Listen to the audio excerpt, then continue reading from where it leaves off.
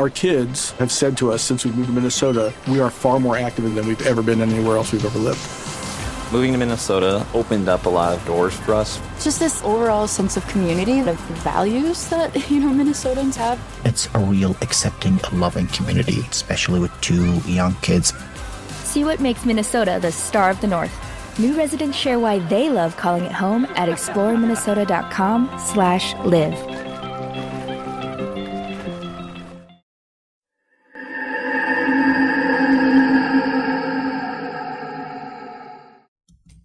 Good evening. Tonight we have something you can add to your bedtime playlist. Perhaps one of my longest videos yet. In this video we will be listening to a collection of terrifying camping experiences in the forest, as well as a few longer forest ranger stories thrown in there for a good time. If you enjoy, please be sure to leave a like and comment and subscribe. Also, I have made some new merchandise which will be linked in the description below. However, without further ado, let's begin.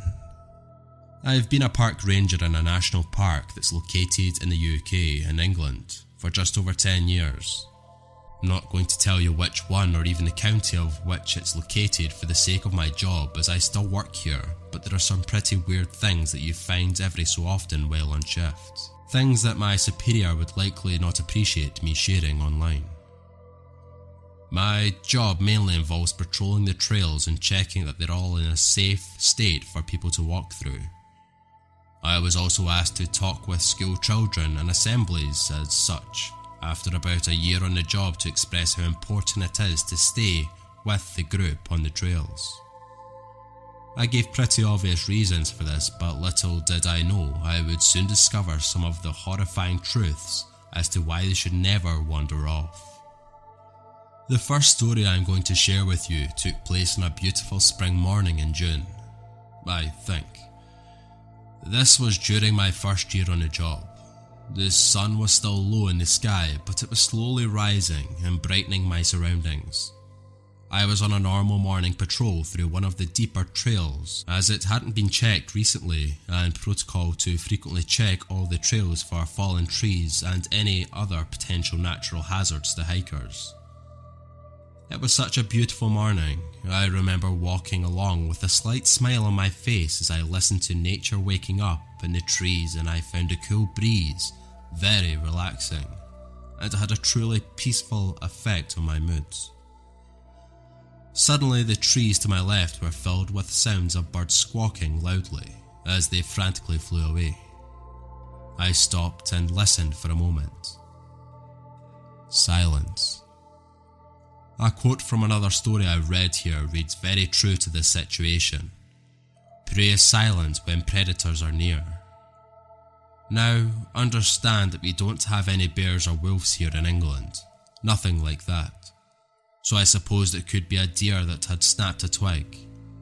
However, the noise wouldn't usually drop like that, as a deer don't pose much of a threat to wildlife after all. I continued on, not thinking anything of it, and after a short time, I got the urge to check behind me. There was a man walking, maybe 100 meters back, and I was on a long straight, so it was easy to tell. I was confused that the trails aren't usually used until a little later, when early dog walkers would show up, and even then few would wander this far into the woods at this time. He seemed to be walking at a very relaxed pace, his hands in his dark blue hoodie's pockets, and he had faded blue jeans. I radioed over to ask if anyone had seen someone enter the trail. I was walking shortly after I left, but no one had seen anyone come in or out other than the occasional dog walker. I thought nothing of it, but continued on a slight hurried pace. I usually wouldn't be bothered about being out on my own with another stranger. It wasn't a small bloke nor someone to get spooked easily. However, this guy just gave me a bad feeling. I was approaching a gate that leads to a much denser area of the woodland, more like a thick forest. And as I closed the gate behind me, I noticed this man had stopped dead in his tracks. He seemed to be staring right at me, but I couldn't be sure. Then he broke into a sprint. Not a light jog that someone out for exercise might. I am taking a full-on sprint. It was almost aggressive. I freaked out and turned to run. Why would a complete stranger who was previously so calm and relaxed suddenly be sprinting at me? He hadn't called for help or even waved to me. Fortunately, the trail's long straight section was over and I ran around a curve and hid behind one of the many large rocks that were by the side of the trail. I could hear his heavy footsteps thudding towards me right until he was just on the other side of the rock and he stopped. Again, dead in his tracks. He wasn't even out of breath. He just seemed to stand there for a while and then just walked off. I waited for what must have been close to 10 minutes to be sure he was far ahead and radioed the strange encounter to my colleagues, who agrees it was strange, and I cautiously continued on with my patrol. I never saw the strange man again and I hope I never do. I have many more memories I would like to share with you, but stay safe out there, kids. You are rarely truly alone in the forest. Hey guys, it's me again. I hope you're all doing well. I'm back with another story I'd like to share with you, or rather I feel the need to share with you as there's nothing I like about it. When someone goes missing in our national parks, the British Search and Rescue Team are contacted immediately. However, there are always at least half an hour flights away, and even then they only have so much flight time before they are forced to turn around their helicopters around to refuel. This leaves a lot of searching down to the rangers, as we know all of the areas and trails very well. It's always an adrenaline-pumped situation to be in as you never know what the outcome will be. Usually the helicopter spots the lost people within 20 minutes of joining the search. But then there are the missing people. You should know that between the rangers we refer to these situations with two categories: lost people and missing people. A lost person is a normal search and rescue scenario. Someone went down the wrong trail and hasn't been seen in a while, and perhaps thrown a broken leg for good measure. The main thing is that we find them, even if they're a little beat up. A missing person is someone who hasn't been seen for anything over a day, or if the situation seems, well, off. For example, when people just seem to disappear. I have one particular case I'm going to share with you. I will warn you closer to the time, but there is some pretty explicit content in this memory, so here is your far pre-warning. It was a pretty standard shift. The sky was just starting to dim as the sun started sinking towards the horizon, and I was sat in the ranger station taking calls and checking emails when a woman comes bursting through the door absolutely beside herself. Her hair is a mess with leaves tangled in it. Her makeup is all smudged down and across her face, and her eyes are red from crying. She tells me that her son has been by her side 1 minute, and when he went into the bushes, just off the trail, for a wee, he never came back. There was no scream, no noise, no nothing.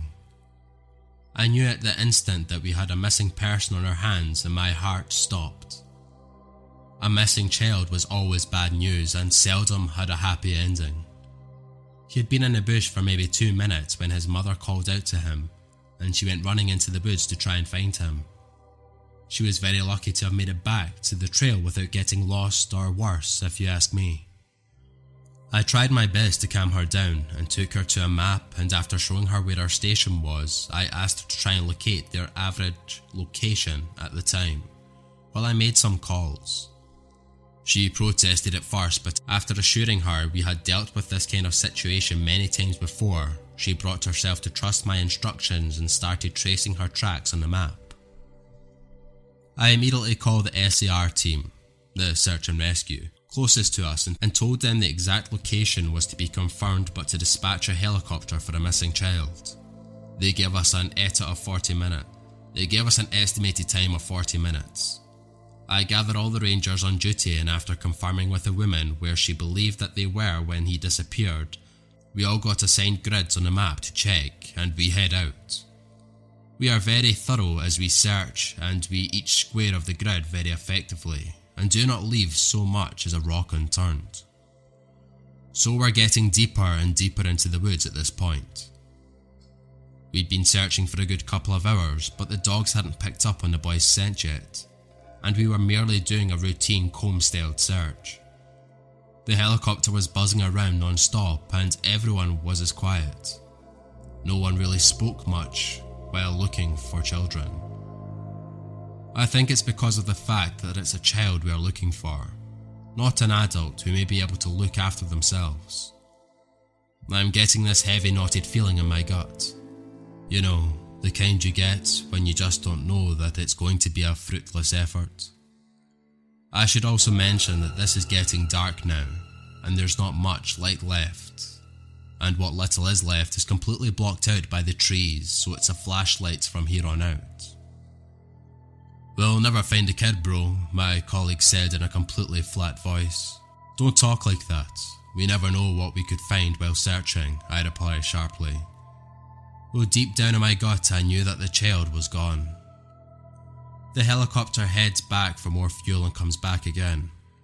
After a further few hours of searching, it is getting very dark and we call it a night as everyone needs to get back before the forest was completely consumed by darkness.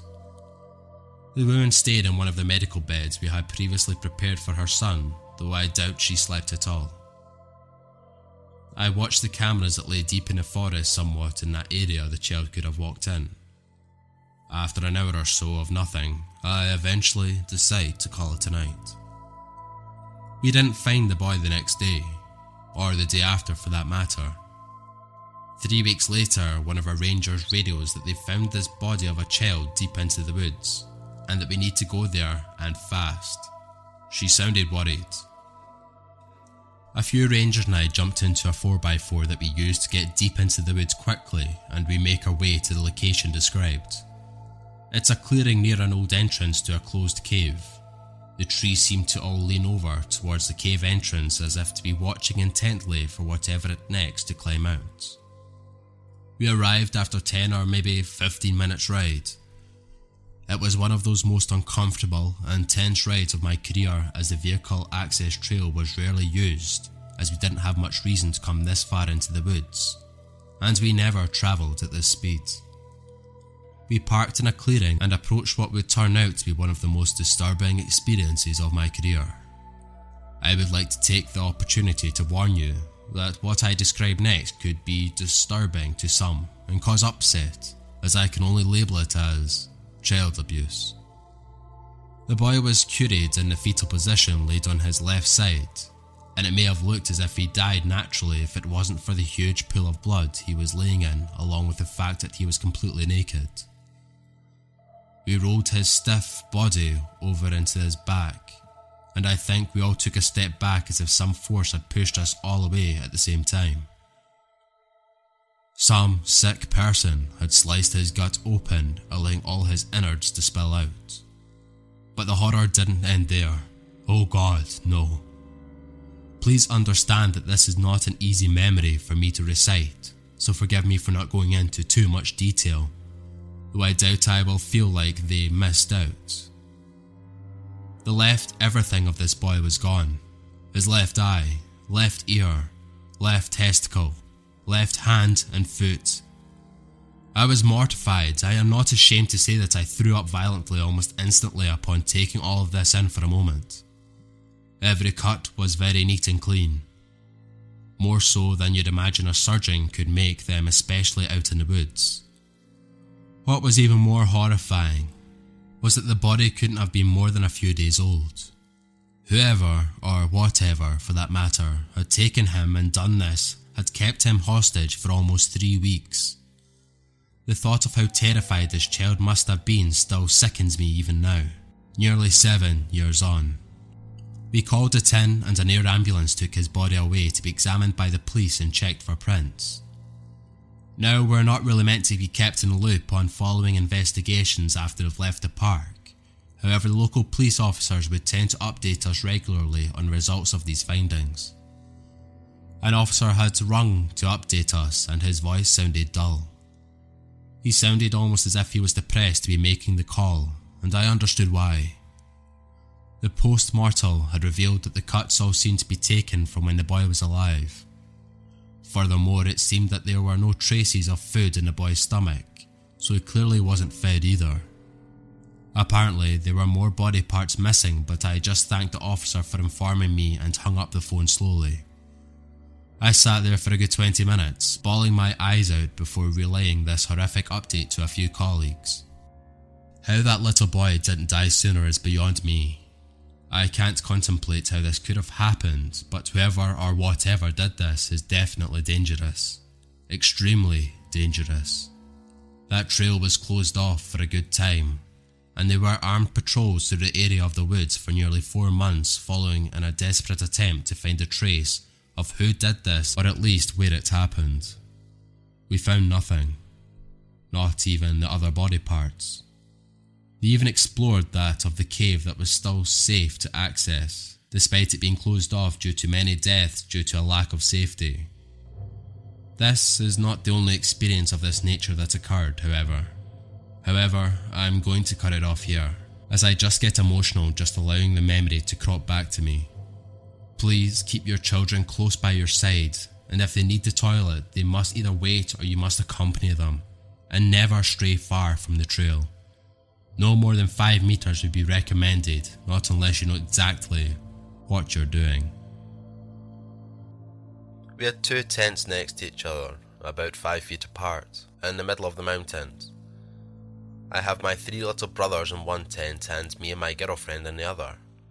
It's night time and we have just put the fire out, so it is dark. Everyone is in their respective tents snoozing off into dreamland. About an hour later, I am the only one awake. Suddenly I hear soft, human-like footsteps circling our tents, over and over. Confused, I ask who's there with no response. The footsteps continue, so I step outside. No one. Footsteps stop. I go back into my tent. Footsteps start again. I make my presence known and go back out, but there's no one. Footsteps stop. Of course, I check on my brothers, but they are soundly asleep. I repeat the same process about 4 or 5 times, believe it or not. The footsteps always stop. I end up just going to sleep to the footsteps and not caring. When morning comes, I ask my brothers how they slept, and they respond with, "Fine, except for you walking loudly around the damn campsite all night."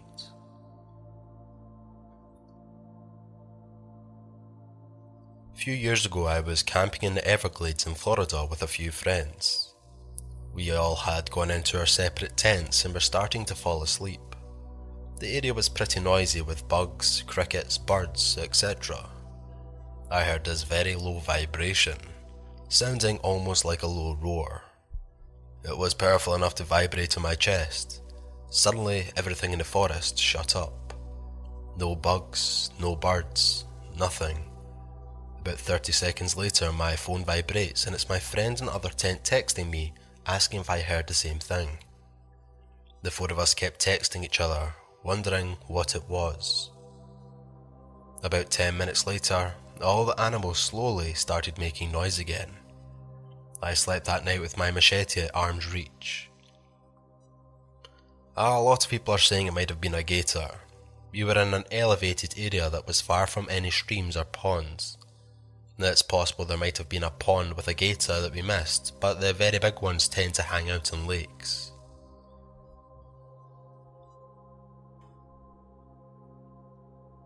A couple of years ago, my brother bought a large piece of land out in the middle of nowhere, about 30 miles or so from cell phone reception. It's quiet, there is no light pollution, no paved roads, and not a lot of people around. Shortly after he bought the place, 2 of my brothers, the landowner and another, me and our family spent a weekend camping on the land doing our best to clean it up. People had used it as a dump. There were many downed trees, etc. On the second night we camped there, I woke up in the middle of the night to take a leak. As I was walking to the bushes in the dark, I realized that I could faintly hear music. This didn't strike me as odd because I knew my brother had a radio in his camper.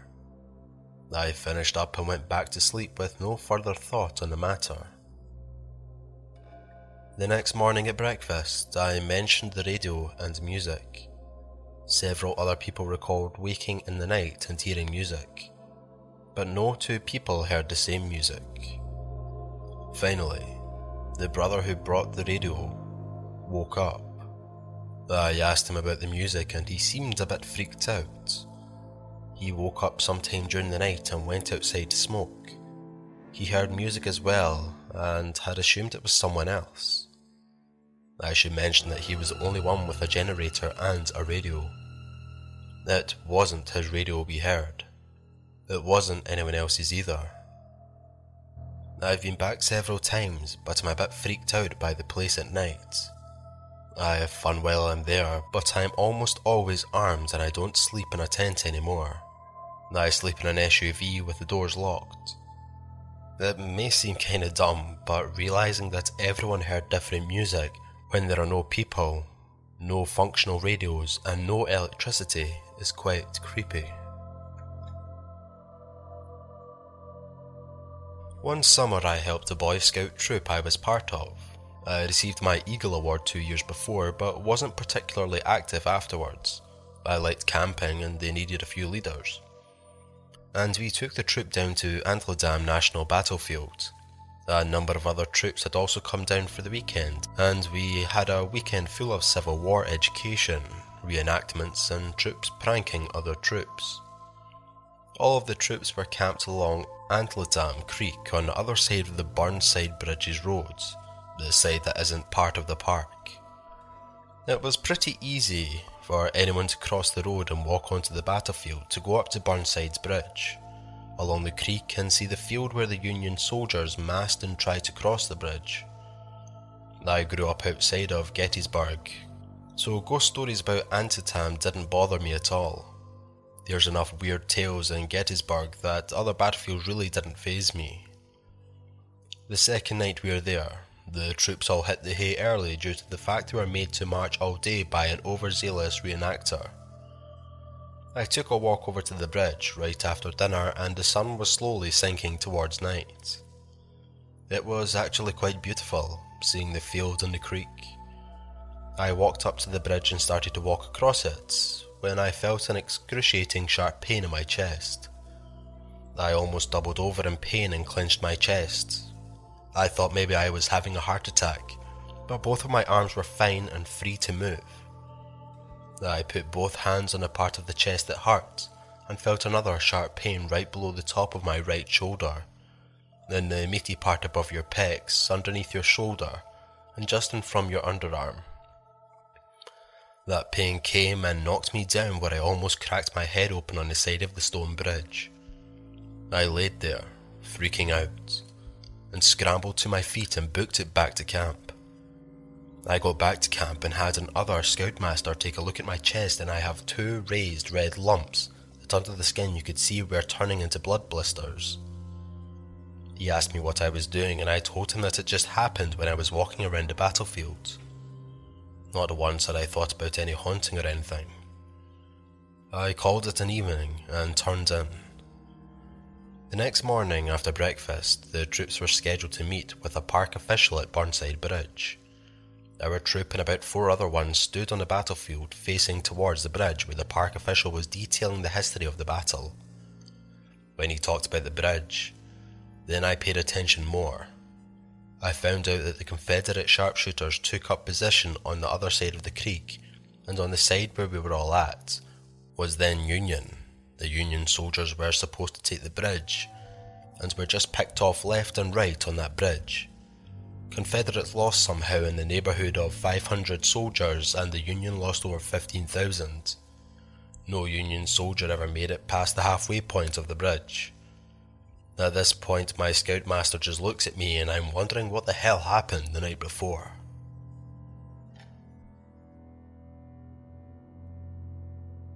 I went camping with the summer program when I was 16. 12 of the guys being managed by 4 adult men, and we were having a great time. S'mores, hot cocoa, campfire stories, the works. We all had to be in our tents and either sleeping or awake by 11. I was in a tent with 2 other guys, staying up late just talking. Typical teenage guy stuff. As one guy is talking, I start to hear heavy breathing nearby. Like someone has just been running and is out of breath. I ignore it and keep listening. I figure I'm just a weird kid hearing things. Or that it's one of the guys in the next tent making noise while he's sleeping. Then we hear, "Please, help me," from outside. It didn't sound like anyone in the group, but sounded like an old man out of breath. We all went dead quiet and listened to the guy's breath. Then ask again with a whimper at the end. I don't know what possessed this guy near the front of his tent, but he turned on a flashlight and opened the inner flap, but kept the outer zipped and looked out. We see just a pair of bare, old, scabbed and pale legs standing there. It looked like the guy had been walking nude through the woods for some time. He asked for help, but kept standing there. We were all paralysed with fear, but the guy at the front managed to say, "Keep walking down the trail, our ranger should be around soon." The guy stopped breathing and said, No rangers. They keep me here." It was at this point someone else finally spoke up. A chaperone came out of his tent with a flashlight and cautiously asked him, "How long have you been out here? What happened to you?" The old man didn't answer. He just started sobbing and ran off into the woods. We saw by the flashlight that he was completely naked and emaciated.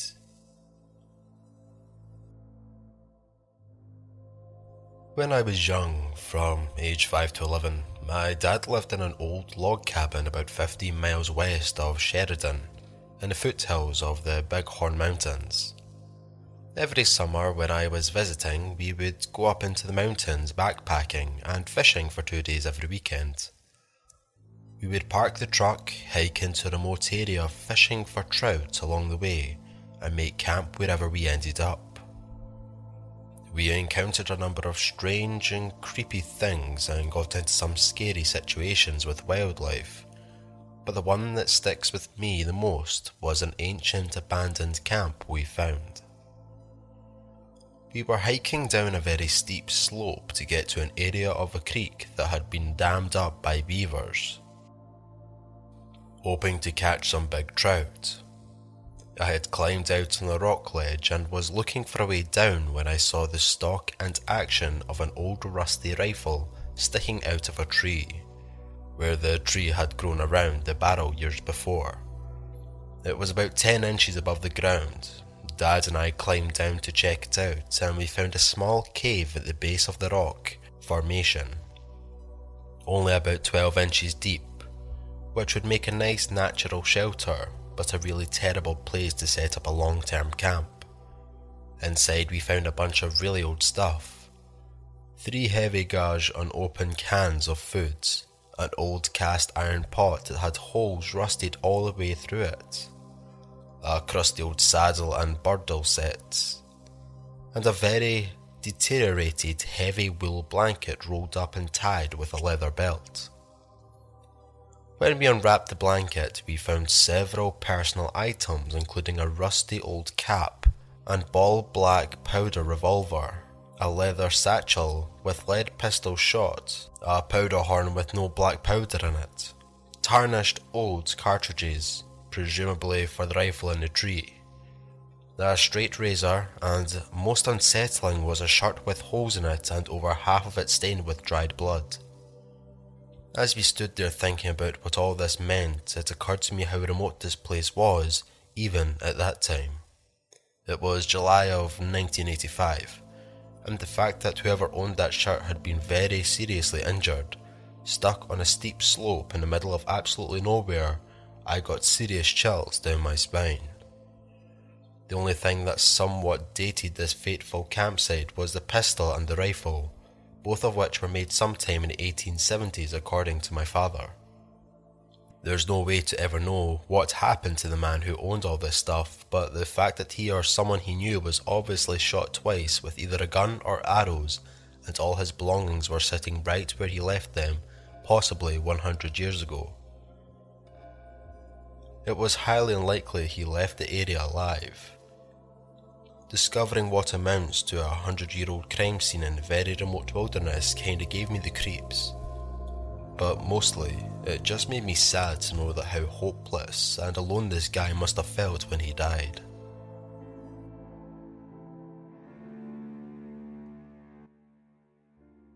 Just a few weeks ago, we were on a road trip from BC to San Diego and we came upon a campsite just outside of Crescent City, California.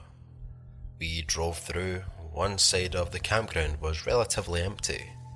I noticed a few scattered tents, but nobody close to the location we needed up picking. We had tons of space. We wanted an early night, so I started a fire while my girlfriend started cooking. We ate, had a few beers, and climbed up to a rooftop tent with our dog by 9 PM or so. I had a rough time sleeping and woke up a few times, but finally fell into a deep, decent sleep. In the pitch dark with all our tent windows and canvases closed, I was awoken at 1 AM by someone whistling outside of our tent, the tune of "When the Saints Come Marching In." After a few minutes of this repetitive whistling, I nudged my girlfriend who awoke and was obviously freaked out as well. The whistling then turned to chanting things like, "When you sleep here you disrespect me, and when you disrespect me, you disrespect the US Marines." The person would start spelling out words like "flee." The verbiage and tone kept getting more aggressive, so we decided we had to make a move. I slowly unzipped the tent while our guard dog was snoring and got my head out of the tent. I took a few seconds to let my eyes adjust and figure out where the person was. I felt more confident once I could somewhat see and hear, so I climbed down. The girlfriend passed me the dog and she climbed down too. We flipped the tent up without securing it and we jumped into a truck while the person was still whistling, and we booked it to a motel in Crescent City. The next morning we drove back to get the few belongings that weren't in the truck, and the family had been camping a few sites over said it went on for another 2 or 3 hours, and it was the scariest thing their family had ever experienced.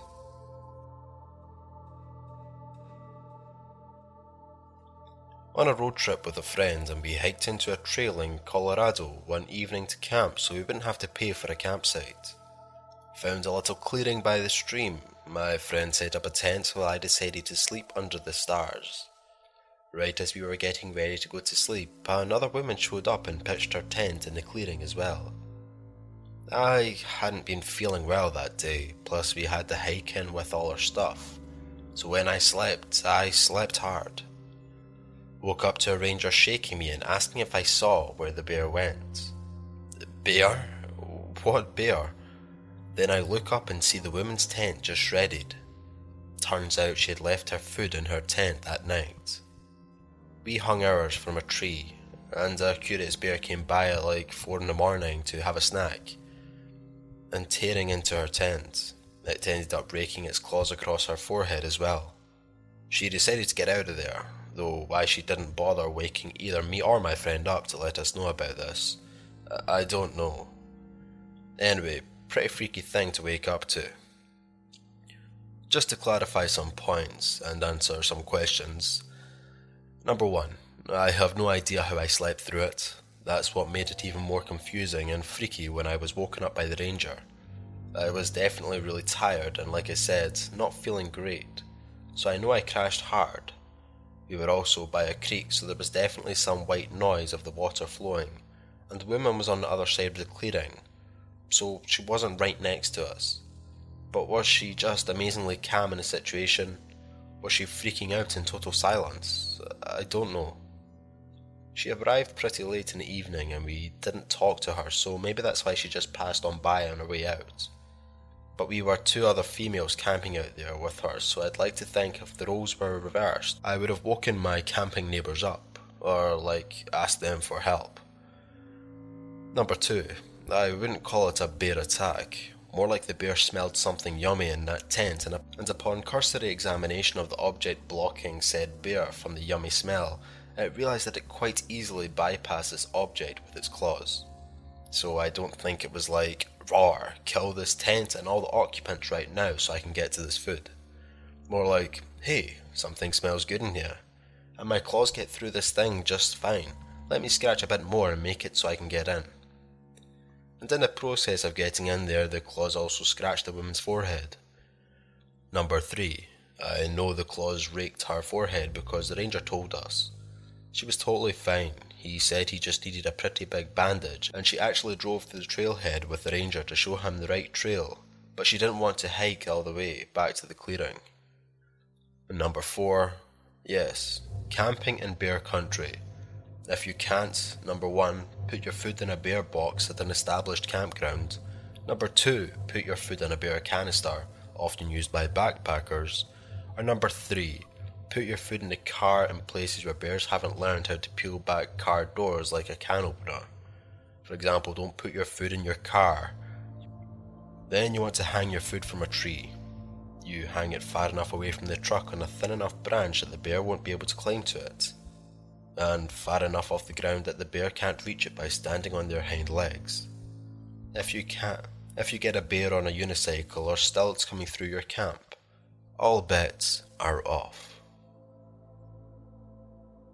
I work in the outdoor field and lead trips regularly. I once led a trip to the top of Mount Stringer in North Carolina.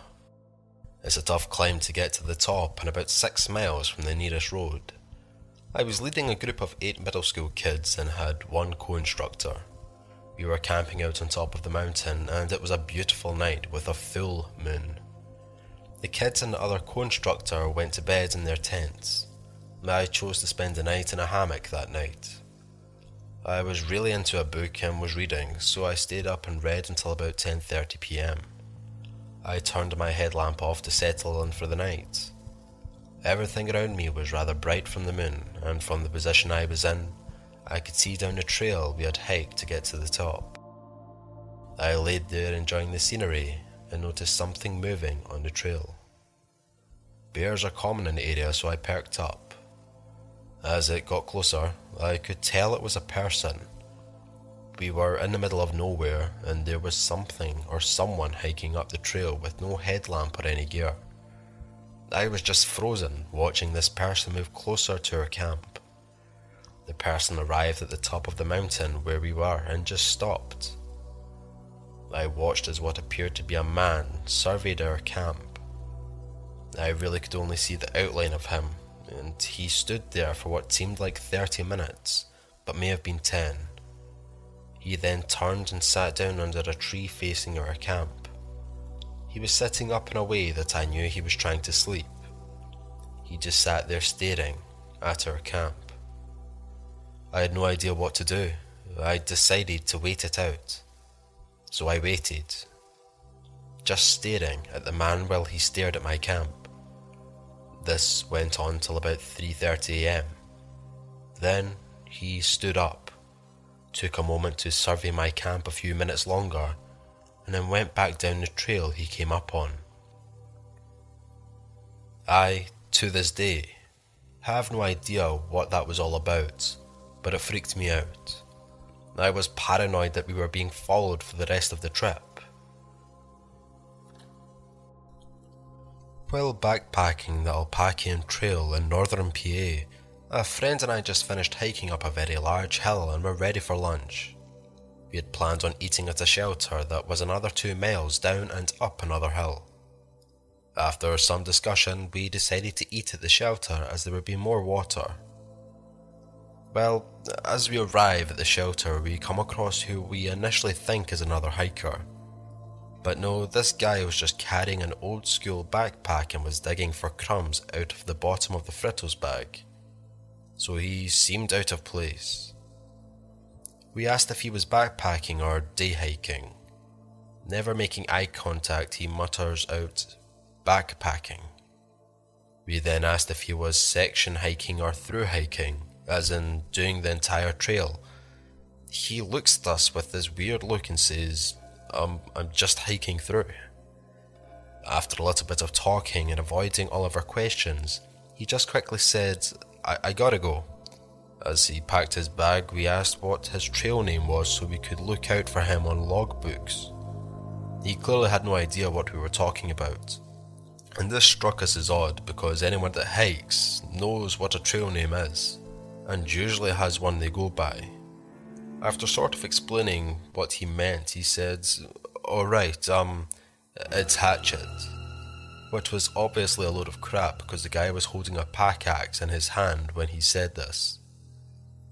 Well, we continued hiking and we reached our camping spot.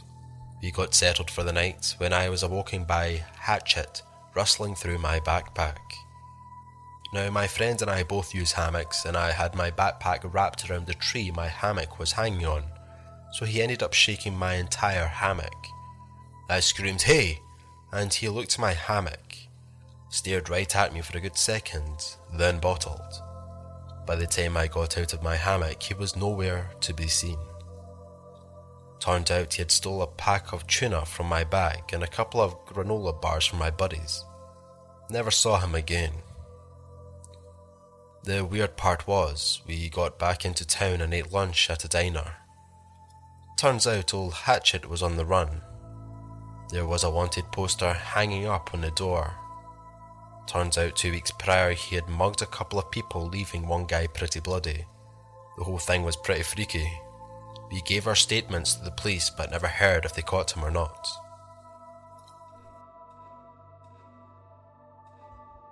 Around 18 months ago, when my girlfriend and I first got together, we went camping regularly with a couple of friends in a large ancient forest. We would go in, set the tent up in the light, have a barbecue and some beers, then sleep well, our friends would. We went several weeks running, same routine, different friends each time, until one night we decided to leave the tent and return later so we would get some more supplies. We returned to the tent at dusk, but found a stick figure made from twigs at the entrance of the tent. We smoked a bit, had some booze. One of our friends, who reluctantly joined us on this occasion, turned strange. He disappeared into the woods, which we found strange as he was petrified on the way into the woods. And then when we could hear nothing but singing for at least an hour. He eventually returned and he continued to party until it started to rain heavily, at which point we decided to call it a night. We woke up in the morning and decided to pack the tent down. It eventually became obvious that the trees surrounding our tent had the same shape as the figure carved in the bark. We pretty much rushed to get out of there and came across a still burning pit of fire surrounded by felled trees. This was the final straw, so we ran the remaining mile back to my car. I have to add that the woods I'm talking about has a history of deaths and suicide, and has also had reports of witchcraft too. In fact, the surrounding 20 miles has quite a lot of stuff just like that. I've been a national park ranger for close to 2 decades. Protocols have changed a lot in that time. I write this just to try to keep people safe for the next time you venture for the big outdoors. Let me tell you about the last park I worked. I can't be too specific about the location for my job's sake. But anyway, we had clusters of campsites that we rotated annually. The idea was to prevent one group from getting overused and worn down. Let nature regrow a little bit, you know? The winter had just passed and our big summer season was a few months away. I'm sent out to check the suitability of the campsite to decide which ones need time to recover and which ones we can open up. Winters here are cold, so not too many people camp during the winter aside from rugged Massachusets and Boy Scout troops led by people who believed they are rugged Massachusets. I didn't expect to find much out of the ordinary. The first site was clear and ready to go. As I'm trekking to the next site, I see what looks like some debris and junk down a ways in a river's valley. Looks like some jackass set up an unauthorised camp down there, Usually when this happens, they leave garbage and smouldering fires. This is going to be a pain to clear up. I approach, seeing the telltale wreckage of what must have been one hell of a party. Stuff scattered everywhere, the skeletons of tents still raised up, and blood. I stop, and time stops with me. Pools of blood are spread out along the ground, next to signs of something heavy being dragged in the bush. I pull my radio off my belt and pause. I then pull my Glock 22 out of the holster and rack one round. I'm a certified law enforcement officer, but I haven't had to use my gun in a long time. I quickly look around for any movement, then get on my radio and call in for backup. While I wait, I listen. Silence. Silence in nature isn't good. Prey got quiet when they sense a predator. I hope all the birds are being still on my account. I edge forward slowly, looking for another, looking for anyone or anything. A shredded plastic cooler, a tent that has been annihilated, with more blood splashed on the walls and inside. People died here. I know it. You can't lose that much blood and just walk off. But no people. Shreds of clothes and a little viscera drawing all the goddamned flies here, but no people. I've seen bears rummage through camps and destroy anything that looked edible. There are wild hogs here that cut trails through the deep bush and are even more dangerous than the bears. But this isn't either of them. The devastation here, it's just too much. Some scourge of God came through here and just ripped everything to pieces. Finally backup arrived, and I am sent to report to HQ. They even brought the medics out here. I don't know why, there's no one here to save. One of the new recruits vomits at the scene. I am glad to get the hell out of here. I get back and HQ is abuzz. Only 4 people work here, but calls are ringing, printers printing, and the air feels electrified. The manager sees me and signals me to his office. He's pale, a Shen looking with bloodshot eyes. I sit down by his desk and he goes to the door and locks it. I've never seen him lock that door. He asks me what I saw. I tell him uninterrupted. He looks even paler afterwards, and his hands tremble a bit. There's a very long pause, and I expect more questions. He doesn't ask any. I leave, then hear the door lock behind me. After a few minutes, I hear him call someone up, and a long, low conversation ensues. I never see him again. Word comes down from on high. We're assigned a new manager, one who excels at what he calls crisis.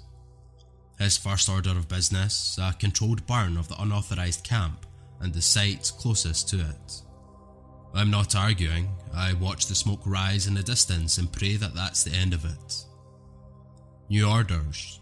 Relocate the existing campsite closer to HQ. We stake out a few trail cameras at the new locations just to make sure it's not in the middle of nesting ground. We put up a few cameras pointed at the hog trails through the bush for a good measure. A couple days pass, and we go out to collect the footage. The new manager takes it all and starts studying it in his office. A couple of hours into reviewing, he freaks out, starts screaming and yelling, gets on the phone calling up the line, spitting more obscenities. He spends the rest of the day and the night in the office, calling up specialists and planners. Next morning I show up for a meeting. Manager doesn't look like he slept.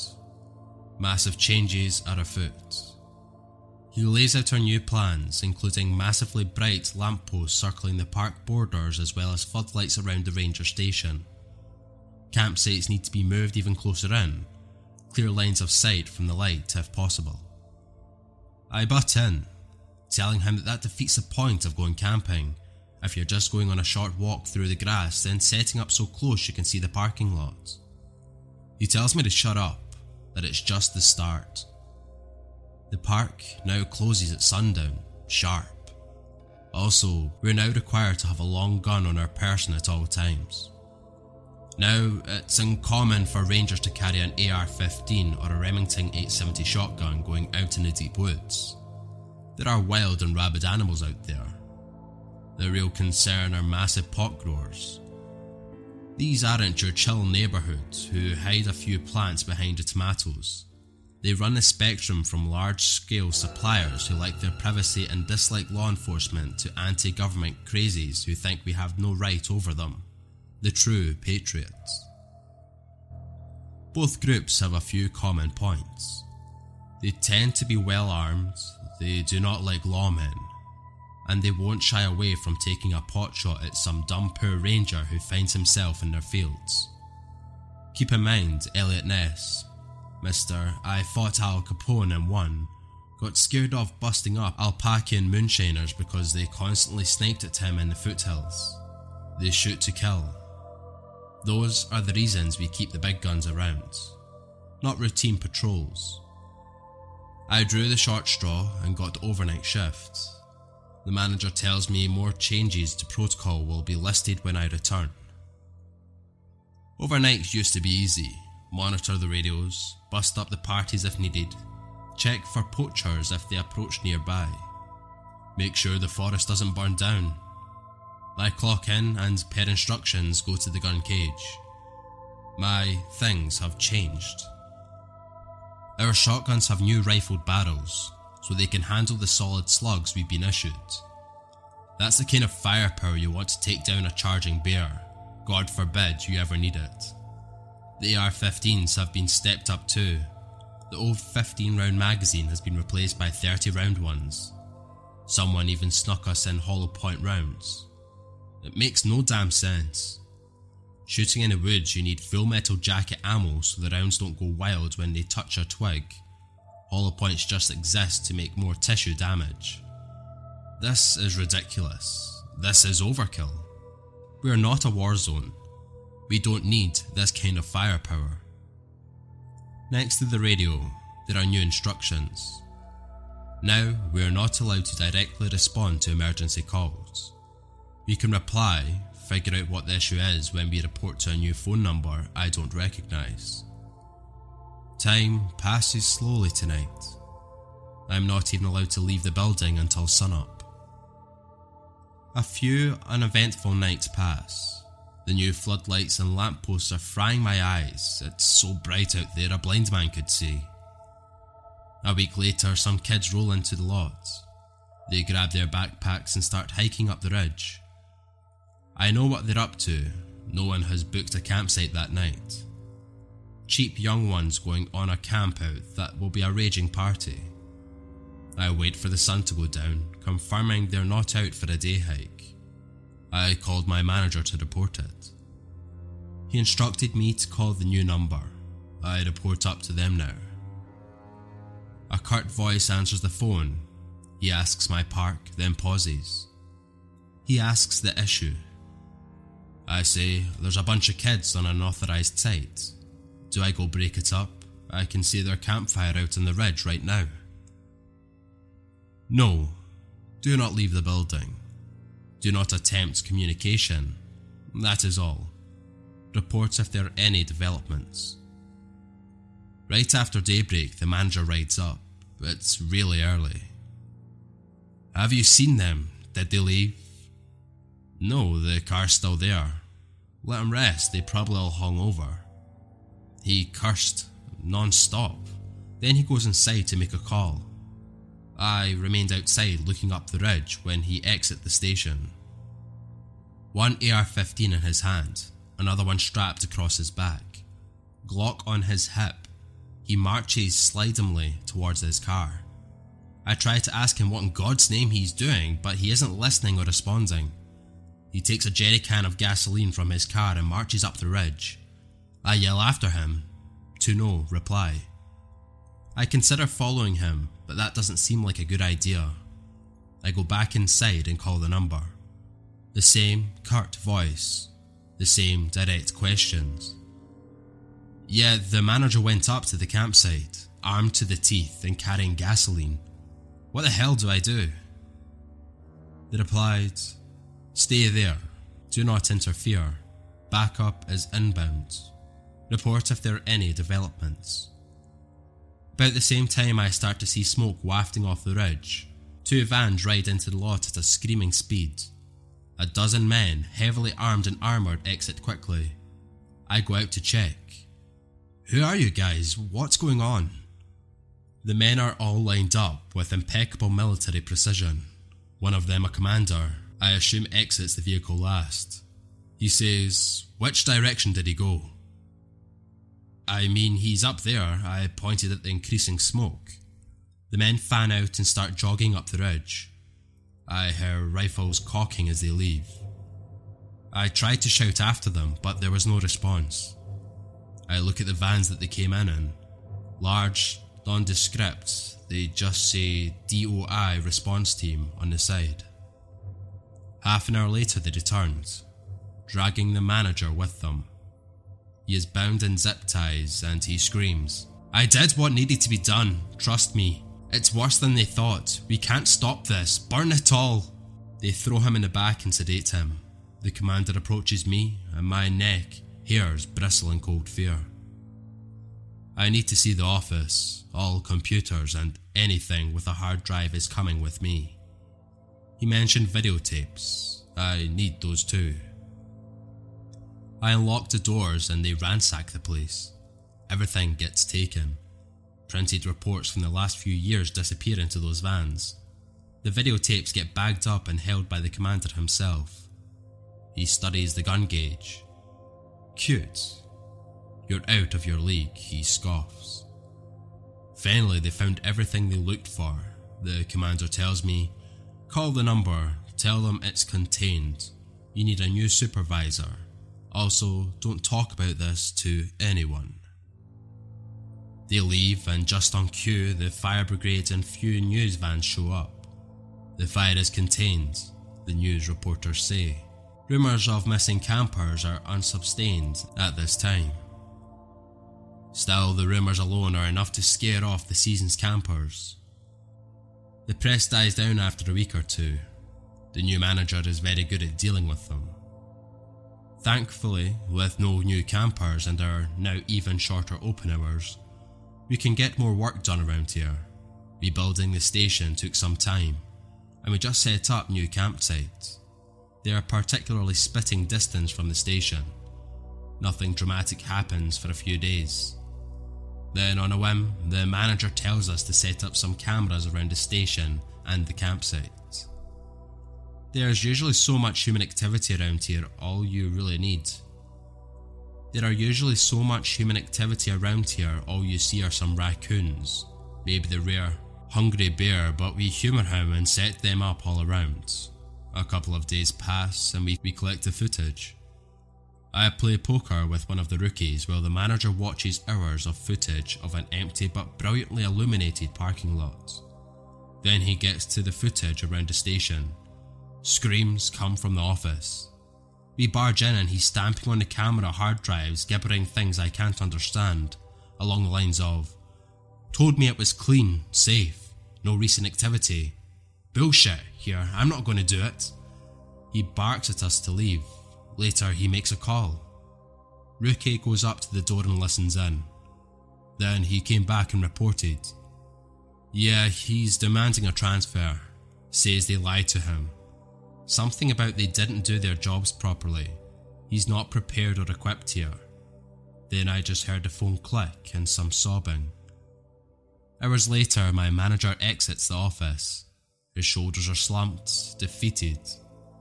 We cut our hours even further, particularly open on weekends only. We'll have a full staff ready those days, but a skeleton crew the rest of the time. Campers are required to check in to one of the closest sites, no campsite, and they're told to leave.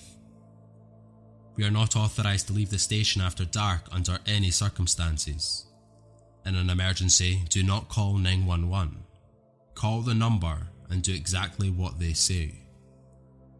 We draw straws from who gets overnight shifts. Why we need to stay overnight if we can't do anything is beyond me. So I asked the manager about it, and he just said that standard protocol is to have someone on hand to report any irregularities overnight. I have to work my overnight shift, so I keep my phone close, the number dialed in, ready if needed to call. It is a bad night. I just wind up pacing around with my shotgun, glancing into the bright floodlights, trying to see what's past them.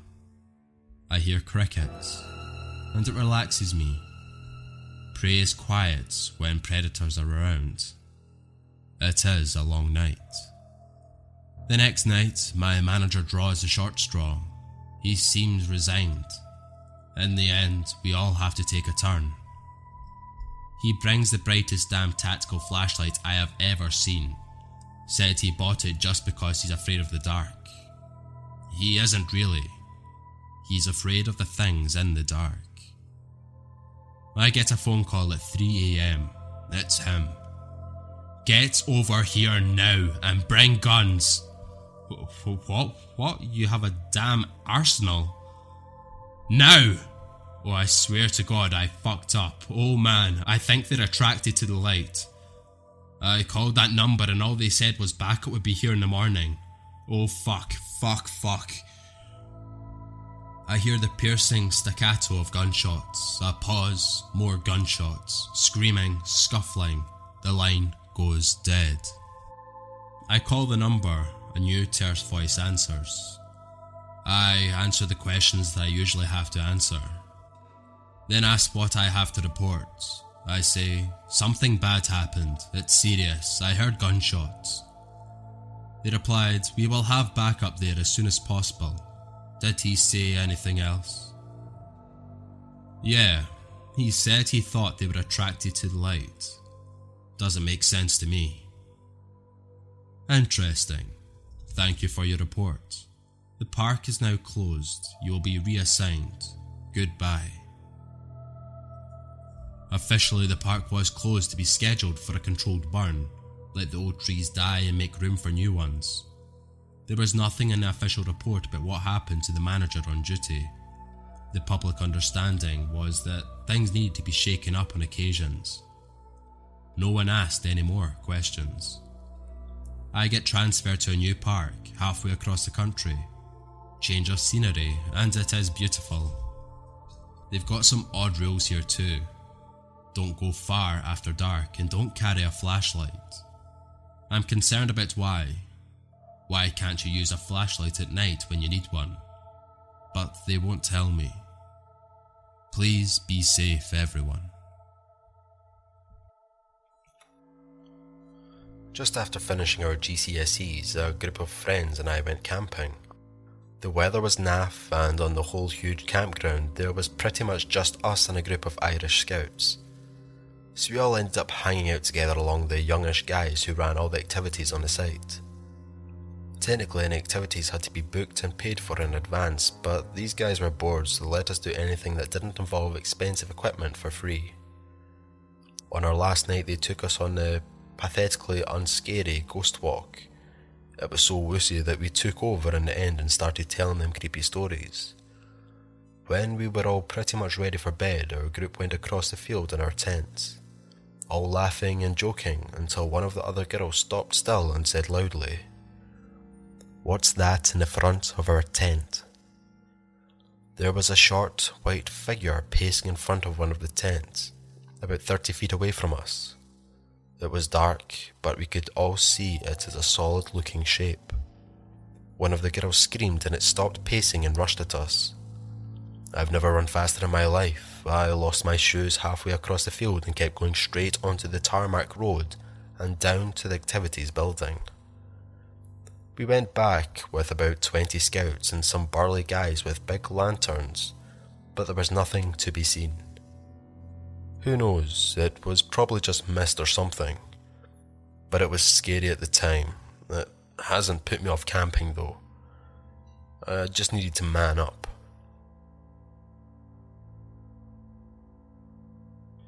I was camping at the base of Tijeras Peak in Colorado near the lake that sits at its feet. I am about to fall asleep when I hear something walking outside of our tent. The sound of small twigs snapping underfoot. It is slow and careful sounding. I start to think and hope that it's just a deer or something wild. I'd much rather it be an animal than a human, because a human slowly walking around our tent in the middle of the night is probably up to no good. My ice axe is just outside the tent, so I think I'd try to slowly unzip the tent and grab the axe. Then the thing, it starts making noises. It stops moving, maybe 5 feet from our tent, and it starts breathing heavy and then scraping on something just outside of the tent. Suddenly it stops. Again, and maybe 20 seconds later, it makes another odd sound. Kind of like a person with hoarse vocal cords trying to say, "Ha," but more forceful. The whoop doesn't sound like an owl, it honestly sounds human. I quickly unzip the tent and grab our ice axes, and I'm ready to start swinging. I'm too chicken to jump out of the tent, so I just lay there clutching my axe. The thing finally walks away, and I'm so tired from hiking all day that I fall asleep shortly after. The next morning we get up and survey the area, finding that the stump a few feet from our tent had been gnawed or scratched on pretty significantly. There weren't any large hoof or footprints around the camp, so to this day I wish I had have jumped out and shined my light around to see what it was. I was in my tent and it was the middle of the night, perhaps 1 AM, and I'd woken up to go pee.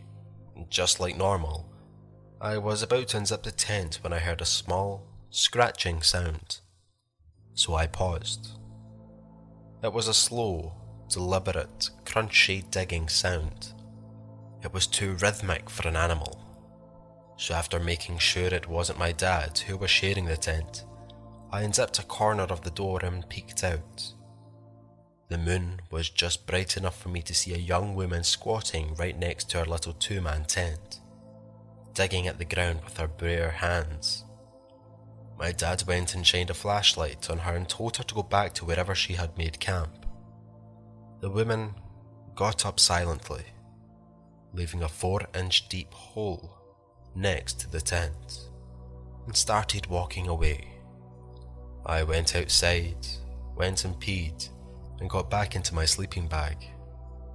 A few minutes later, I was awoken again by a clattering sound of a person or an animal walking around where we had put our stuff. I looked outside again, and the woman was crouched low, walking around our stuff and looking at things the way a monkey might. My father stepped out of the tent, shined the flashlight on her again, and she faced him. He asked her to kindly leave their stuff alone, but she just stood there, dirty and neglected looking, but clearly not malnourished, staring at his light. He gave up and went back into our tent. Soon we heard her digging again at our little hole, which was literally 6 inches and 2 pieces of thin nylon away from my head. I shouted for her to go away, and she ran away in an animalistic kind of way, and never returned. I fell back asleep, and in the morning our stuff was scattered, but luckily nothing was stolen.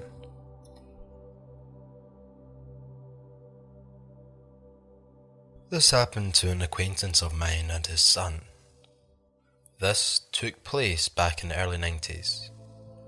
He had taken his young son for a father and son type hike out of Skagway. If any of you are familiar with Skag Patch, there is quite a network of trails above town at Lower Dewey Lakes. So, it's evening, dinner done, tent up, bedtime. Sometime later, around midnight, he's woken up by the tent shaking violently. Then silence. Then again.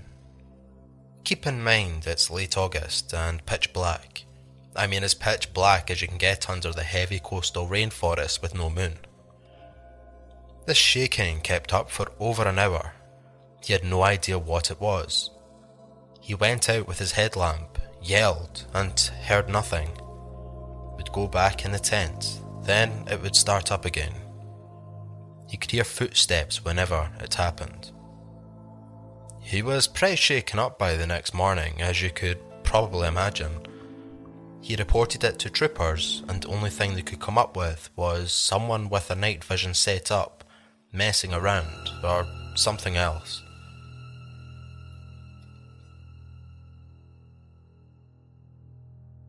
Not something I experienced, but my sister and her husband did. My family used to have a cabin on a lake in the Northwoods. It's a lake with no public access. On the other side is, or was, an old girls' camp that the state was letting fall apart. The camp had a large 2-story main house that was mostly intact at the time. My sister and her husband decided to check out the camp one day. They canoed over and started to walk around. They went into the main house first. They walked around for a bit, and then they heard heavy footsteps coming from upstairs. These footsteps turned into someone running heavily toward the stairs. My sister and her husband booked it out of the house, but they could hear the steps coming down the stairs and on the main level as they ran out. They opted to run around the house instead of heading back to the shore. They never saw who it was, but they heard them enter back into the house, and then they heard them storm back outside again. They went into the woods this time and heard someone running in the woods after them. They took the long way round to the lake back to the cabin. My dad and I had to go back later that day to get the canoe. We never heard or saw anything.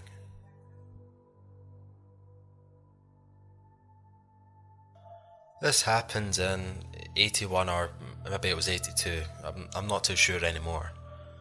I had made friends with a fellow I worked with and offered to take him gigging for frogs. He was from the city and had never spent any time in the woods at night. The farm I had permission to go to was only about a mile from my place. My friend showed up at 10:30 or so and I gave him a gig and a flashlight. We decided to walk to the other farm. We didn't get far before we both heard something walking in the dark to the side of us. Now, I've been in the woods all my life, and I've had plenty of deer follow me, but I wasn't going to tell him that. It was clear he was getting spooked, so we climbed a fence and continued on. Then we heard something else climb the fence. Deer don't climb fences. I tried looking around with a flashlight, but he wanted none of it. You could see the house lights of the place we were going to, and he ran off on me, and he beat on the guy's door until he let him in. By the time I got there, Mr. Barber, the landowner, and his wife was out on the porch and wanted to know what was going on. Mr. Barber and I went back and had a look around, but found nothing. My friend refused to walk back, and Mr. Barber gave us a ride back to my place. We never did find out what or who it was that was following us. My friend decided that frogging wasn't for him. He also refused to go on several fishing trips I had invited him to. I can't say I was too comfortable with what happened, but I hadn't let it stop me from frogging. My pops and I are avid campers. Not professionals anymore, but my dad used to be a wilderness guide for kids. We typically prefer the eastern, western Sierras, and they have a great car camping spots next to lakes and a lot of great trails. Last summer we decided to go up for a 2-night stay and do some hiking. The campground was pretty full, not unusual for the summer, but we were lucky enough, I thought at the time, to find a pretty secluded site and we set up our tents. First night was normal, little bit activity, but we're used to that. The second night, I crawl into my backpacking tent, head and toes hit both ends because it's very small, and I pass out cold until about 3 AM when I wake up to the sound of footsteps. My dad is a diabetic and used to get up to pee around 3 to 4 times a night, and the sounds are definitely footprints, but they're coming from the wrong direction. You were located next to the bathroom, so the footsteps shouldn't be moving in that direction, but they're coming closer to my tent. They stop about a yard short, and the breathing gets really heavy. I first brush it off as my dad, maybe lost without a flashlight. The breathing goes away, so I fall back asleep, but only to be woken up a few minutes later to breathing right above the tent. You know that rush of terror up your spine? Yeah, I had that. This wasn't Dad. I laid perfectly still, but the footprints continued to circle the tent. I had the rainfee on, so I couldn't see through the roof. It was a new moon and pitch black. Now I convince myself, a heavy sleeper, that I'm dreaming. Just as that thought runs through my head, I feel a single finger run the length of my foot through the tent. Real, slow and methodical. Now I figure, I had to be dreaming because my foot is in my sleeping bag and I couldn't possibly feel that. But that comfort disappeared quickly when I realized, using the small ambient light available, that my floor was bare and out of the bag. I laid frozen as whatever it was stroked my foot for a minute or two, gave a few more laboured breaths and then just stood above my tent for what felt like an eternity before disappearing. I stayed up all night. In the morning, I heard my dad get out of his tent. I bolted up and met him by the fire. He looked me in the eye and asked if I had gotten up the night before. I asked him the same, and he said that he had around 2 AM because he thought someone was going through our stuff. As I told him my story, we noticed our gear had been neatly rearranged on the table. Every item. Nothing taken. Footprints in a perfect circle around my tent. We still can't even talk about it. One night I was camping near where an old river dam had been. I pulled the canoe in late, so I just draped the tarp over the canoe and crawled in underneath it and fell asleep. In the middle of the night, I woke up to the sound of roaring water. I crawled up out from under the tarp and the sound stopped. I thought I must have been imagining it, or the wind through the trees or something. I crawled back under the tarp and the sound started again. This time, when I crawled out, it didn't stop. The sound got louder and louder. I realised that it sounded like water ripping through the woods. Even the dogs had their hair on end.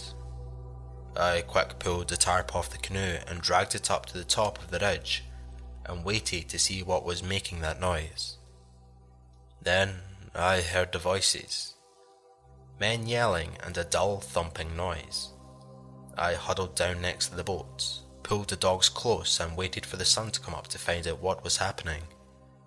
Morning came and there was nothing to see. To this day I don't know what it was, but I have my ideas. I will not camp there ever again. I was told that the land remembers, and that's fine. I just don't need to be there when it's remembering.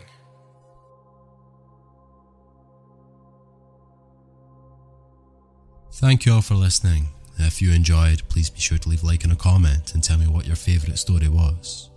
Also, if you have any stories of your own you'd like to share, please feel free to send them to the email in the description, or equally you can submit them on my website. Anyway, I hope you all have a pleasant evening, and I will see you all in the next one. Thank you. Our kids have said to us since we moved to Minnesota, we are far more active than we've ever been anywhere else we've ever lived. Moving to Minnesota opened up a lot of doors for us. Just this overall sense of community, the values that, Minnesotans have. It's a real accepting, loving community, especially with 2 young kids. See what makes Minnesota the star of the North. New residents share why they love calling it home at exploreminnesota.com/live.